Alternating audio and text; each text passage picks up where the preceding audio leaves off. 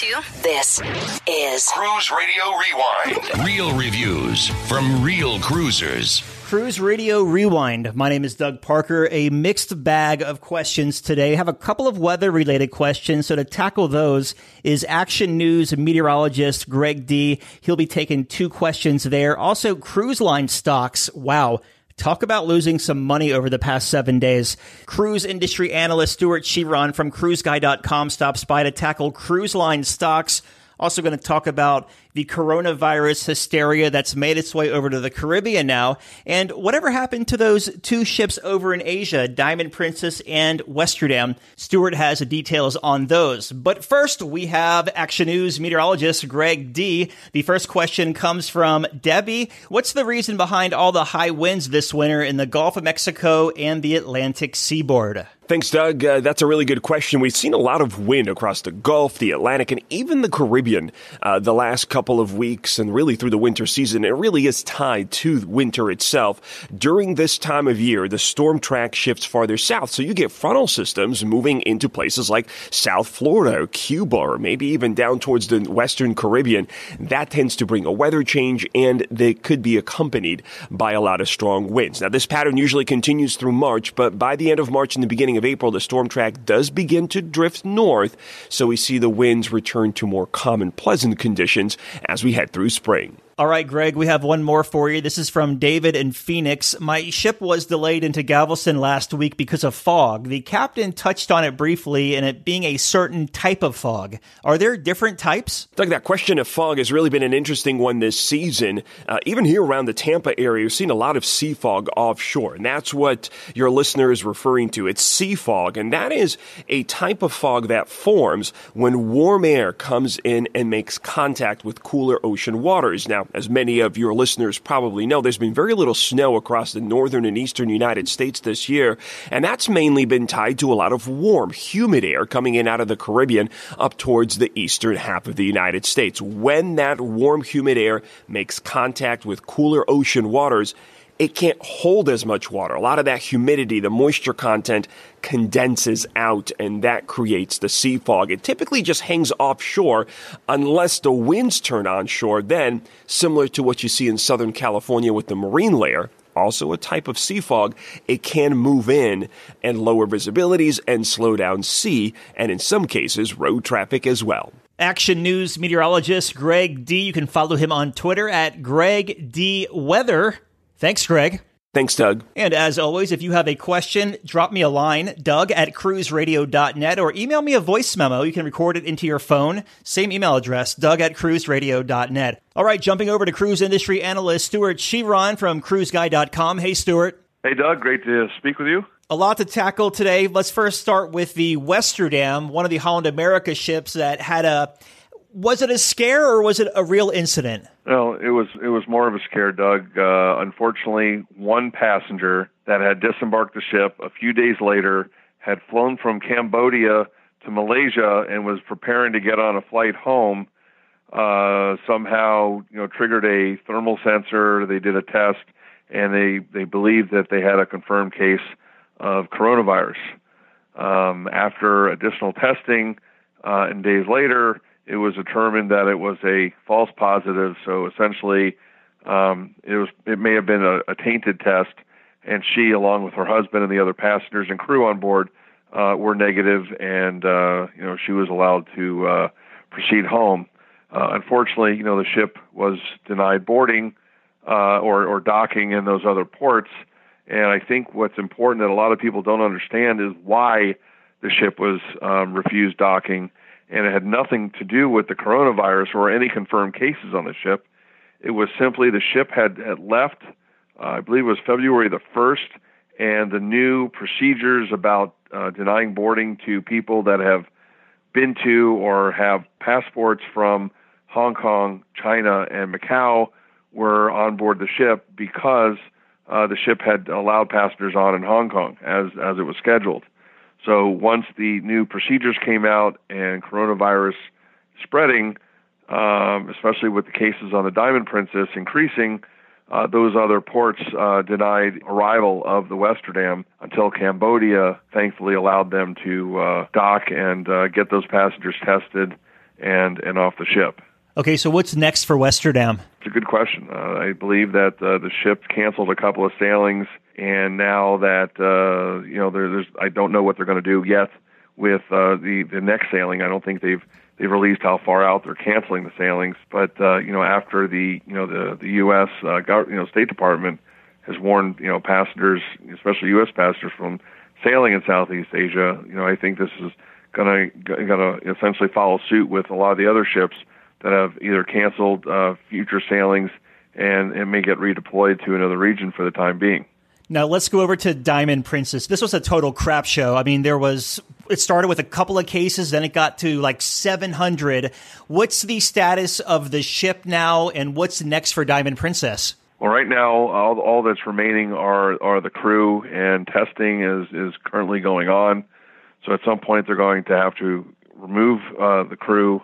And right now they have proposals out to give the ship a deep cleaning, which will include replacing all of the mattresses and many other items on board the ship. They do have a scheduled date to get the ship back into service of April 29th. So we're talking, essentially 2 months from now. Princess is hoping that Diamond Princess will be ready to sail again, but they are planning a very extensive deep clean of the ship. What kind of process is this deep clean and sanitize? Like, are we talking a week or longer? No, it's going to be longer. I mean, right now, essentially, we're talking 2 months from now. This is going to be an extensive process that I think will take more than a month to deal with.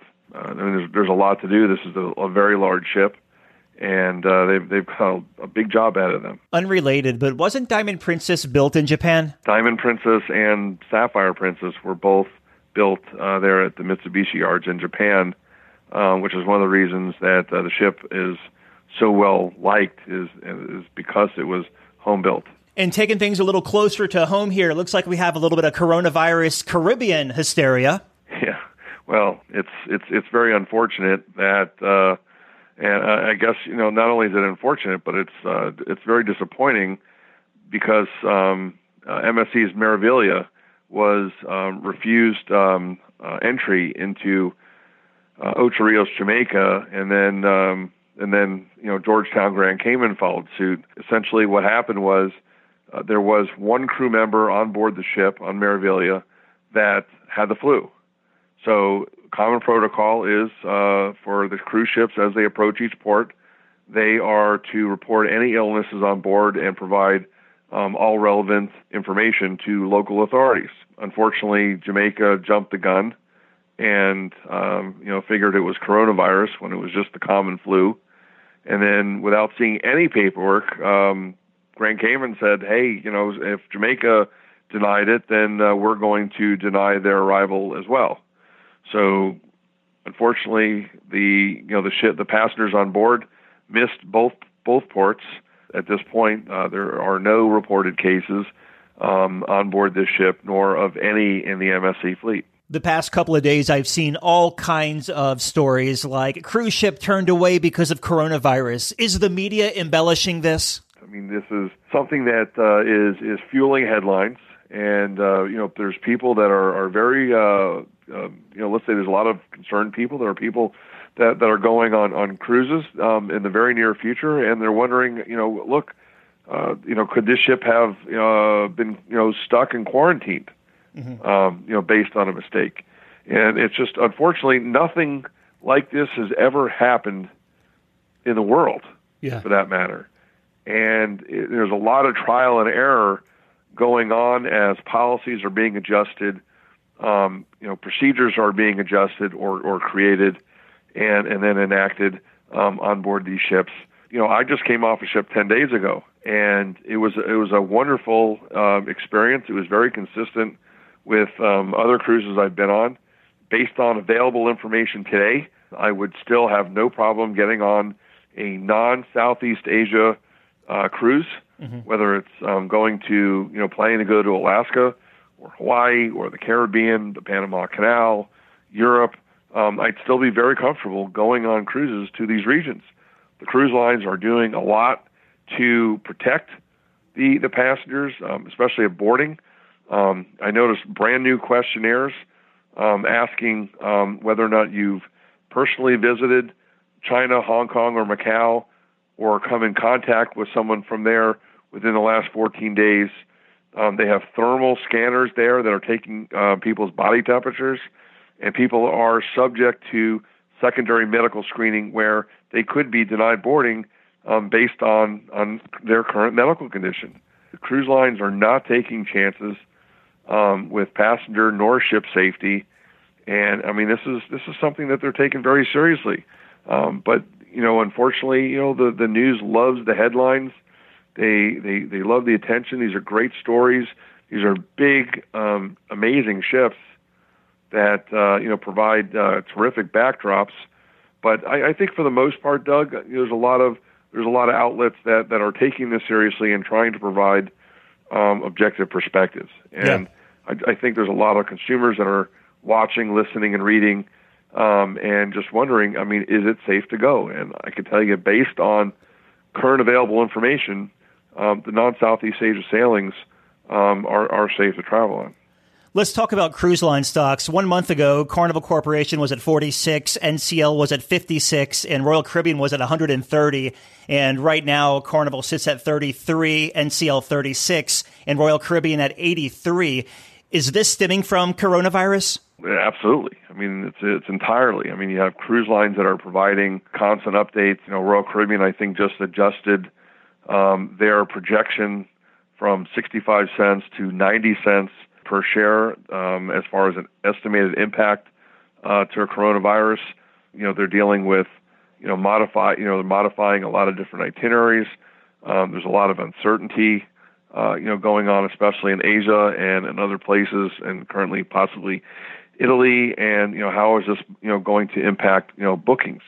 Our passengers are going to continue to book. What about the current demand for cruises? Then you've got travel restrictions and cancellations, and what about ports that or destinations that are maybe rejecting cruise ship arrivals.